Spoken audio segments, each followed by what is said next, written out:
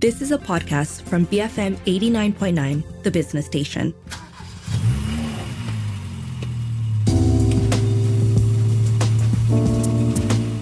BFM 89.9, the business station. Welcome to Cruise Control, the car show here on BFM. My name is Rich Bradbury, and as usual, I'm joined by a couple of friends in the studio over there at BFM. It's Ali Johan.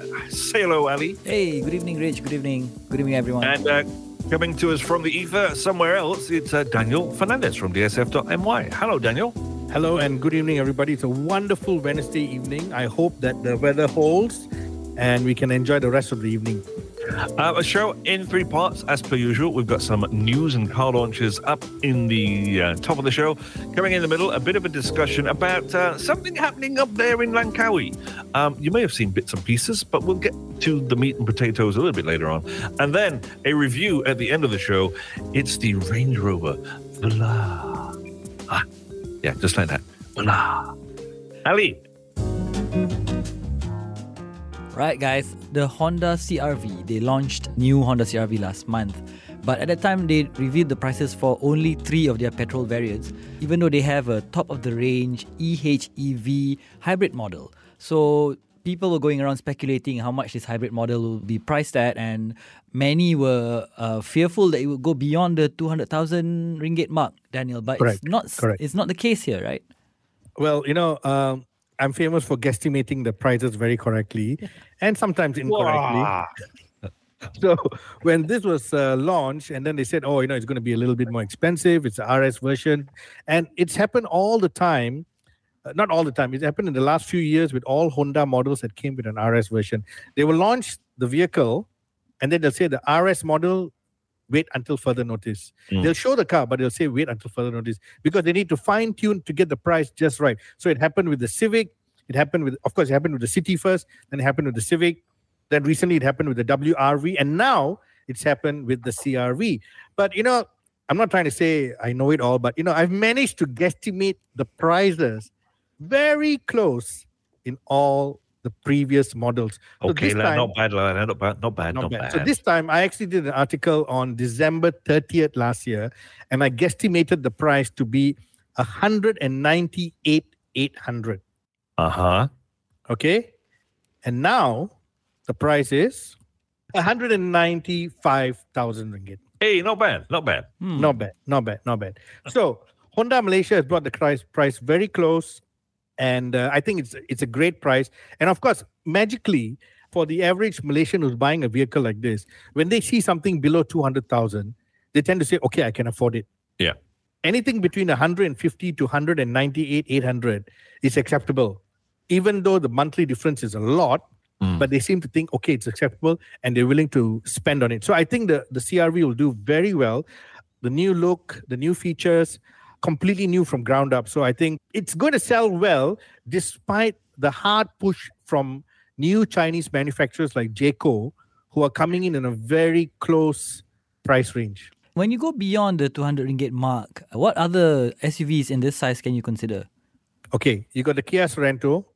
That is a really good looking car, 7-seater and 5-seater, but not selling well. You hardly see them on the road because it's above 200,000. And, somehow or other people keep to think, at 200,000 plus Korean car, and then there's the Hyundai Santa Fe, also another very good looking car, great features, few variants. And again, you don't see many on the road. So I think the problem now is the Koreans can't do much because they can't do CKD in large volumes. The Japanese have the factories here, so they can do CKD. But with Chinese manufacturers coming in with factories and with attractive price points, it's going to be an interesting next couple of years. Yeah, so that's the Honda CR-V EHEV RS hybrid model. Prices are out and it is below 200,000 ringgit, boasting an impressive 335 Newton meters of torque with 184 PS. Now, next on the list, we learned that Great Wall Motors are offering a 20,000 ringgit rebate for any purchase of the Aura Good Cat. This is for the CNY promotion, Rich. I saw a little bit of this. They're also offering the complimentary wall charger, I believe, as well. That's about, I think that's worth 5,500 ringgit or something along those lines, right? Yes. So now if you think about it, just last week when you were not around, Richard, me and Ali were speaking about the EV price war starting. Yeah. So whether it's Chinese New Year or not, but a 20,000 discount on an electric car, that's just the tip of the iceberg, let me tell you. Mm-hmm. It's going to get more interesting. And I just heard that just earlier today, another electric car brand is going to be offering slightly more than 20,000 discount to tackle this competition right now. That takes the price to how much, Daniel, then? Yeah, it's just below 120,000 because they've got two variants. So, at below 120,000, you're suddenly now hitting at the BYD Dolphin, which is a very popular model. And you're also hitting very close to the Netta V, which is 99,000. This is bigger than the Netta V, better driving range, better build, better all-round performance. And, 20,000 is not a big difference when you take a 7-year loan. Another Chinese company, Chery, also revealed another SUV model for the Malaysian market.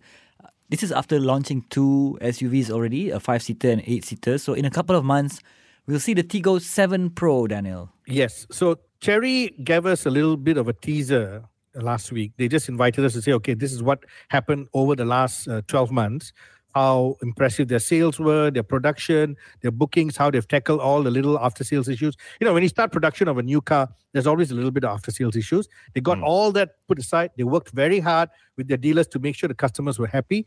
Well done. I always say a company that looks after its customers in after-sales, they deserve a big thumbs up from us. And now they've teased us that 2 vehicles are coming this year, both petrol-driven vehicles. Of course, the electric car range will come under a different brand name because they've got an electric car brand. But this will be the 7 Pro and also a smaller vehicle called the 4 Pro. Now, the 4 Pro, they didn't give us any details. They wanted to keep it hush-hush. But this Pro 7, if you ask me, I think is going to take away a lot of sales from the Proton X70. Same size, very close in terms of features. Now, the X70 is 1.5. This is 1.6. Turbocharged engine, 197 horses, which is slightly more than the X70, 290 Newton meters, 7-speed gearbox, DCT, does 8.3 seconds, has nice 18-inch wheels. Now, if you look at the vehicle, the picture we shared, it's an attractive vehicle. If you take away the badge, you will not know whether it's European, Korean, Chinese, or Japanese. It's got that evergreen kind of look. It could even be a Proton. That's how evergreen it is. And if you look at the inside, it's got all the necessary, big screen, touch screen, infotainment system. Your connectivity is complete. Too many things to mention in terms of safety features. But most important thing in this segment is how much. Now, we know that the Omoda 5, which is selling like hotcakes, is just below 120,000. Okay? So I reckon this, my guesstimate, 128,800. Ooh. What is it with the 800? You're just putting on the 800 because it's Chinese New Year coming up, is it? Well, it's up to you to decide why I'm putting the 800. But you see, I'm not putting 128,888, okay? Right. Okay. 128,800. Okay. Yeah. I think that's a magical price. Now, it's very close to what Proton is selling, and this is how they also priced it when they did their Tiggo 8, right? When they did the Tiggo 8, it was just a couple of thousand more than the X90, which is from Proton. So This is how we are doing our guesstimate. This is how we're looking at their comparative nature, and also they want to compete in this segment. This is the most booming, the biggest boom in terms of sales, So why not go and play directly with this segment? Yeah. Okay. Yeah. Chery also gave the 7-year warranty, if I'm not mistaken, right? Yes, they do give a 7-year warranty. And that's, a big plus point when it comes to a new brand, coming to Malaysia. Because, yes, now people have heard the Chery name, but there's still a lot of people out there who are still a little bit, anxious, when they say Chery, after sales, But when you give a 7-year warranty coming from the factory, easy peasy. Yep. Headlines from the global market, as you mentioned earlier, Rich. Tesla has slashed prices for Model 3 and Model Y in China yet again. What's happening here, Daniel? Well, one thing is price war, but the moment you hear BYD overtaking you, I mean, you've been in the electric car game for so long. Tesla has been a dominant force with electric cars. And suddenly you see this Chinese manufacturer coming in, not slowly creeping up to you, but, wham, it was a quick rise. Because until a few years ago, BYD was just you hear about it. They are selling, but they're not taking on a huge role in terms of market share. Yeah. And then when the Atto 3 came out, which is, like a crossover SUV, compact SUV, boom, everybody loved it. Every market it went to, Australia, Singapore, Malaysia, Europe, started selling really well. And then came the Dolphin. Not that much smaller than the Atto 3, yet bigger than some of the other cars in its segment.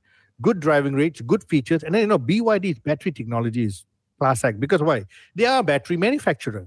Yeah. So if you have the engine of the car as your core competence, immediately that car becomes more popular because people say, hey, these guys are manufacturing the battery that goes into this car. I can trust the fact that they've got the technology sorted out. Yeah. Yeah. So this is why BYD is doing so well. And Tesla can't just sit back and say, hey, carry on. No, I want to remain number one. How do you do that? You cut prices. And when you cut prices, BYD can also say, you want to play, eh? Come. I manufacture the battery. I too can play. Of course. So it's great news for consumers.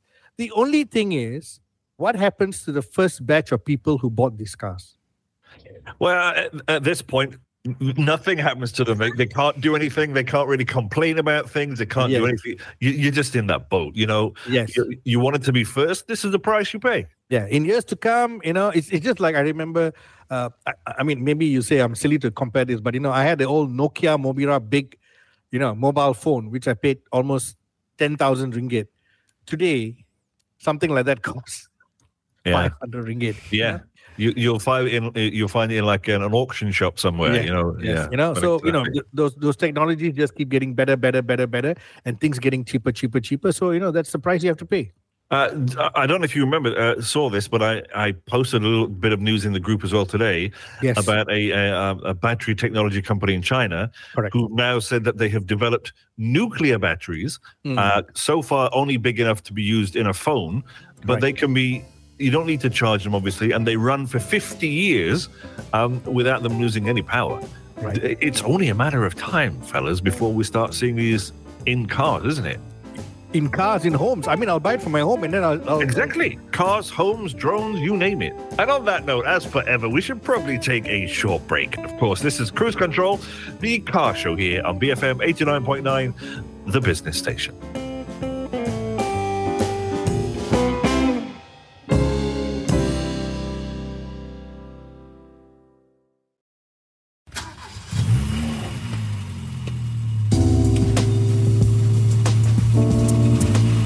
BFM 89.9, the business station. Welcome back to Cruise Control, the car show here on BFM. I'm Rich Bradbury, joined as usual by Daniel Fernandez from DSF.my and Ali Johan from BFM. A bit of news flying around about what's happening up in Langkawi with the MACC, some cars, some warehouses, some tax stuff. Daniel, I mean, you seem to know quite a bit about this. Well, how's your friends doing up in Langkawi? We saw it on another news portal. So MACC nabbed some people in Langkawi for tax evasion on some luxury cars. And, it's something that cost 33 million. Now, 33 million is just a drop in the ocean. And I do mean a drop in the ocean of the amount of luxury cars sitting in Langkawi. Yeah. Okay. Over the years, I've traveled to Langkawi on holiday. And, whenever I go to this little warehouses owned by luxury car brands. And you just see them wall-to-wall luxury cars. Some are private. Some are owned by the companies themselves. Some are air-conditioned and well-maintained. Some are, just sealed warehouses, so there's some rodents in there. The cars are kept. The cars are brought back to mainland for 30 days in a year for the owners to use them. And then after 3-4 years, maybe sometimes 2 years, they get reduced tax and then they use it. For the very rich, what they do is they buy 12 luxury cars. So every month they can rotate one luxury car tax-free. You just have to pay for the transportation, which is not that much. India money is not much. Yeah, exactly. What a life. So, I think about it. If I was really rich, I mean, if I had like Richard Bradbury money, I would buy 12 luxury cars, park it in Langkawi every month, just cruise on to Langkawi, bring back a car, cruise back, take another car, cruise back. I'm just rotating cars, right? Just for clarification's sake, and for any tax purposes, and for people who are listening to this show, the only luxury cars I can afford are Matchbox ones. Oh, so they're parked in Langkawi? They're parked in my drawer over here. But you see, I don't blame these people for doing it because it's a nice loophole that has worked so well. Now, many years ago, it was 3 months in a year. You can bring a luxury car back for 3 months in a year. And so people were even enjoying it because why? I just need to buy 4 luxury cars. Now I need to buy 12. I mean, I'm saying if they are very rich. But this whole idea of this tax-free haven, I have not been very happy about it because why? It doesn't help in the government's favor in terms of luxury car tax. Okay? Number two, the people who are buying this, they can afford the cars with tax, you know. If you can already afford a car costing 1.2 million before tax, you can afford it for 3 million. You know, parking these cars in Langkawi and doing this, yes, there's a whole business venture that benefits there, but it doesn't benefit people like you and me, Richard. You know, like Ali wants to buy now a Mazda, you want to buy a Toyota, I want to buy a Nissan. Now we go into the showroom, we pay full tax for our cars. Yeah. Now, I would like to buy a tax-free Nissan. You would like to buy a tax-free Mazda. Ali would like to buy a tax-free Toyota. But can you do it? You can't because the cars are all not luxury cars. So you have to pay full tax, you know, take a 7-year loan or 9-year loan and pay monthly. Whereas these people, this select few are able, you know, not actually few because there's a few hundred of them, maybe 1,000 of them, who are able to park their cars in Langkawi and enjoy this tax-free status. Now, it doesn't benefit the government. It benefits, the car companies, of course, because they get to push out a few more cars. But in reality, it doesn't benefit the tax system. So if you're going to do this, then you should do it for all cars. You should do it for all motorcycles. How long has this been around for then, Daniel? For as long as I've been a motoring journalist and more. Right. And what was I'm going to get you to speculate, if we can. What was the initial idea of creating this? I mean, there must have been good intentions at the beginning, surely. Okay, the good intention was Labuan and Langkawi became tax-free islands. Yeah. Now, tax-free means, you know, your alcohol is tax-free, your chocolates, your little things and all that. So cars also became tax-free. Now, at that time, if you have a tax-free status island, you encourage a lot of tourism and everything else. Now, Labuan had its different set of benefits.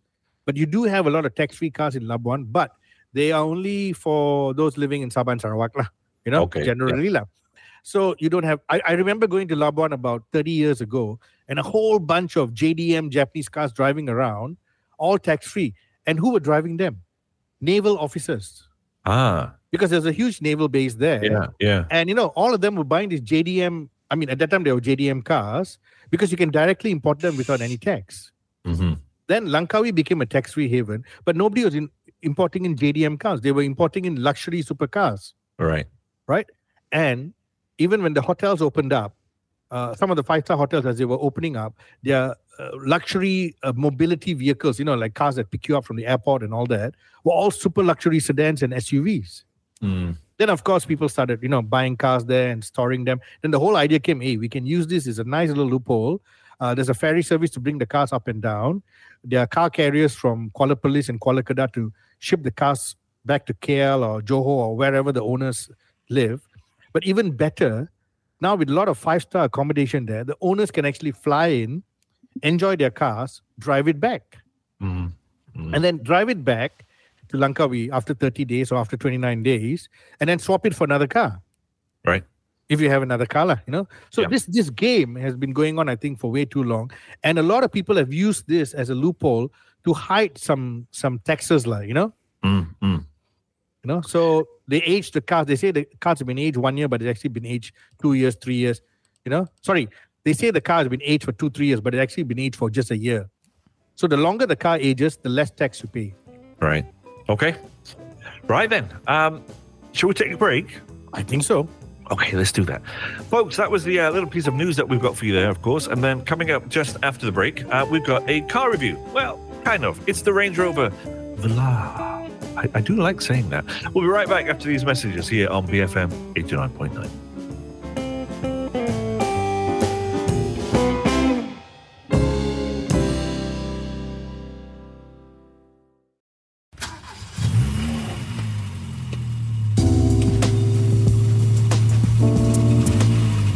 BFM 89.9, the business station. This is Rich Bradbury, of course, on Cruise Control, the car show here on BFM. And as usual, I'm joined by my two friends and colleagues, Daniel Fernandez from DSF.my and Ali Johan from BFM. Car review time.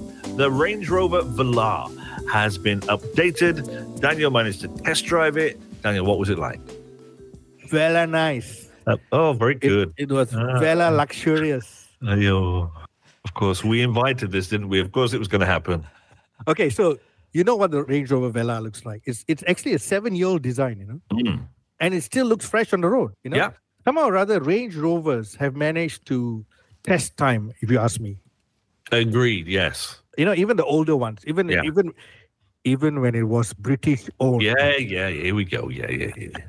Well, it's still made in England. It's still designed by English people, but it's owned by Tata in India, So anyway, I love the way that you went into it's owned by Tata in India. You went from being Indian to British to being Indian. I have no idea where you are anymore. I'm just all over the place. Anyway, so the Velar is a 7-year-old product. When it first came out, it was the first product with the Velar name, of course, 7 years ago. So everyone was taken by a little bit surprised because just a few years earlier, they had the Evoque. And the Evoque was a compact crossover / off-roader.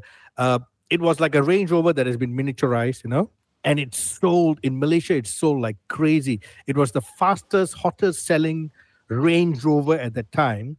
And it brought great fortune to Sime Darby because Sime Darby was running Jaguar Land Rover at that time. And, it was just boom, boom, boom. The sales were just booming. Of course, the price was also very attractive. It was just below 400,000. It was something that, it's like an entry-level Range Rover. At that time, the big boy Range Rover was almost $1 million. These are all new car prices, Okay. Yeah. Not Langkawi prices. So as the years progress, they said, let's come out with something in between. So, of course, now that new investment has come in from Tata, the Land Rover company needed to expand their product portfolio to also enter into other markets that they were not doing so well. So they looked at how Porsche had done so well with the Macan. BMW is doing very well with the X3, X5.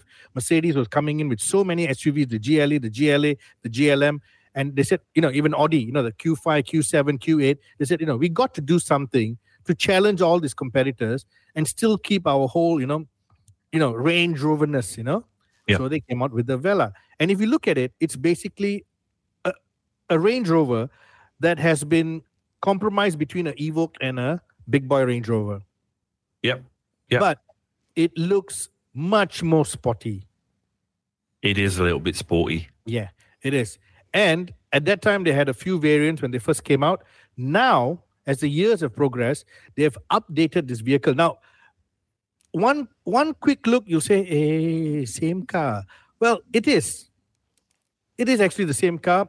They didn't do much to the exterior. They didn't do anything to the silhouette. What they did was they did some changes to the radiator grille. They did some changes to the LED headlights. The signature daytime lights are changed a little bit. They upgraded the interior with the PV Pro infotainment system, which is now available in all Land Rovers and Range Rovers, including the Defender. They came out with some new wheel designs, 22-inch and 20-inch. And the one thing that really impressed me, which was the active noise cancellation system, which works predominantly better for eliminating tire noise. Huh. Now, you got these big fat wheels with thick tread, right? You take a drive in this vehicle and you think to yourself, noise cancelling. It's all a sales pitch, Then you drive and you start thinking, where's the road noise? Huh? Then you drive a bit more. Where's that road noise? Then you say, okay, let me find a deserted road. So I actually went out late at night and I brought my son with me because, his hearing is better than mine. I'm old already. And I said, I want you to listen out for road noise. And after a while, there's no road noise. He said, there's no road noise. I said, yes. And we went faster. There's still no road noise. When you go really fast, breaking the speed limit, which we did on a deserted road without any police watching us, we can hear a little bit of the wind noise, but no road tire noise. Interesting. Yeah. So the Meridian sound system that comes with the vehicle, the quality of the audio system gets elevated without the tire road noise. So this is a big improvement on the current Velar. Now, hang on, just one quick question. This active road noise cancellation, is this something that Range Rover themselves have developed, or is it a kind of third party who's helped them? Do you know? Well, I need to check on this. Good question. Maybe it's something done with Meridian, because Meridian is the official audio system provider for the Right. company. So I think maybe they work together, or maybe Meridian is providing it, because it all works with the speakers anyway, you know? Yeah. Yeah. So I think it's something they worked with Meridian on it. But end of the day, I think it's a very impressive system, and I would like to see it in a lot of electric cars right now. And I'll say why. Because electric cars claim to be silent, quiet, and everything else. But you hear tire noise, and you also hear a little bit of the motor noise when you accelerate. Yeah. Now, it's good to have noise on the outside so that people hear you coming. Yeah. That's a problem now with a lot of electric cars. People don't hear you coming. But when you're in the cabin, and all these cars come with really good digital sound system, okay, why don't they get something like this done? So I think Range Rover has done a benchmark to say, we can do this. When are you going to do it? And it's bound to happen. It's bound to come sooner or later. So the Vela still uses a 2-liter engine. This is the Ingenium engine, which they've been using across the range with a lot of success. Even the Defender uses it. It's a very powerful engine. It's a 1997cc engine, 250 horsepower, 365 Newton meters of torque. Now, because this car is mostly aluminium, it's not a heavy car. So the top speed is 217 kilometers an hour. The 0 to 100 acceleration time is in 7.1 seconds, which is pretty decent. But again, a lot of people will turn around and say, like, every time when we test drive a non-electric car, is, oh, my electric car does 4 seconds. My electric car does 3.8 seconds. My electric car does 5 seconds. Yes, electric cars have instant torque. They have very good power. But 7.1 seconds in a big Range Rover Vela, I think is good enough for city driving. It's a heavy thing. Yes. And the fact that it cost 628,000 ringgit with full taxes paid will also have a number of people saying, oh, I can buy electric car for this, electric car for that, electric car for that. Yes, electric cars are cheaper because they don't have any import duty right now. Yeah. We don't know how long that is going to last. Yeah. And there's still a lot of people out there who want a petrol-driven car. There's still a lot of people out there who want a luxury petrol-driven car. And why not? That's their choice. So for 628,000, what are the immediate competitors? You still have the Porsche Macan, but the Porsche Macan brand new version is coming out very soon. You have the Porsche Cayenne, the local assembled one, which just came out, which is very close in terms of price point. You have the BMW X5. You have the Mercedes GL. You have the Audi Q5. Of course, from Lexus, the RX, the big RX. All very close in terms of price, all paying full tax. So these are the cars that you can, look at and decide. Now, for a lot of people, there's something it's just so special to be in a Range Rover. It's just so special to arrive in a Range Rover, And whether it's a Vela or an Evoque, the sense of occasion is there.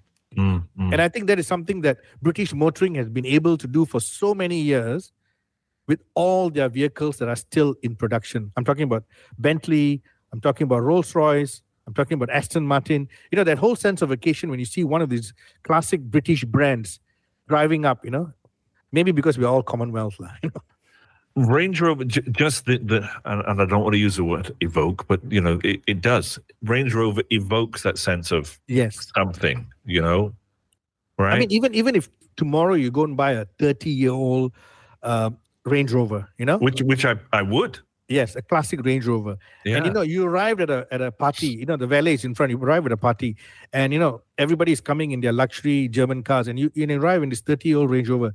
There's a lot of occasion. People turn and look and go, whoa, Yeah. Okay, so that's maybe the classic status. But let's say now you come in a 10-year-old Range Rover. You still get that same impression. And you come in a 7-year-old Vela, you'll still get the same impression. There's just something about the brand, the image, the sheer image, Yeah. that says, you have it carries like gravitas. Yes. So, I think for a lot of people, the whole idea of, spending a little bit more and getting one of these cars is to arrive in style, arrive with a sense of occasion, arrive to make a statement. If I'm doing business where I'm, regularly meeting people at 5-star hotels or the golf course, or, going for meetings at kopitiams where you can park right in front, I want to show that I'm doing well. Come in a Range Rover. So that's the Range Rover Villa. There we go. Thank you very much, Daniel. That was very nice. Do tune in next week, same time, same place. And if you missed any part of the show, don't forget you can download it wherever you normally get it from. This has been Cruise Control, the car show here on BFM 89.9, the business station.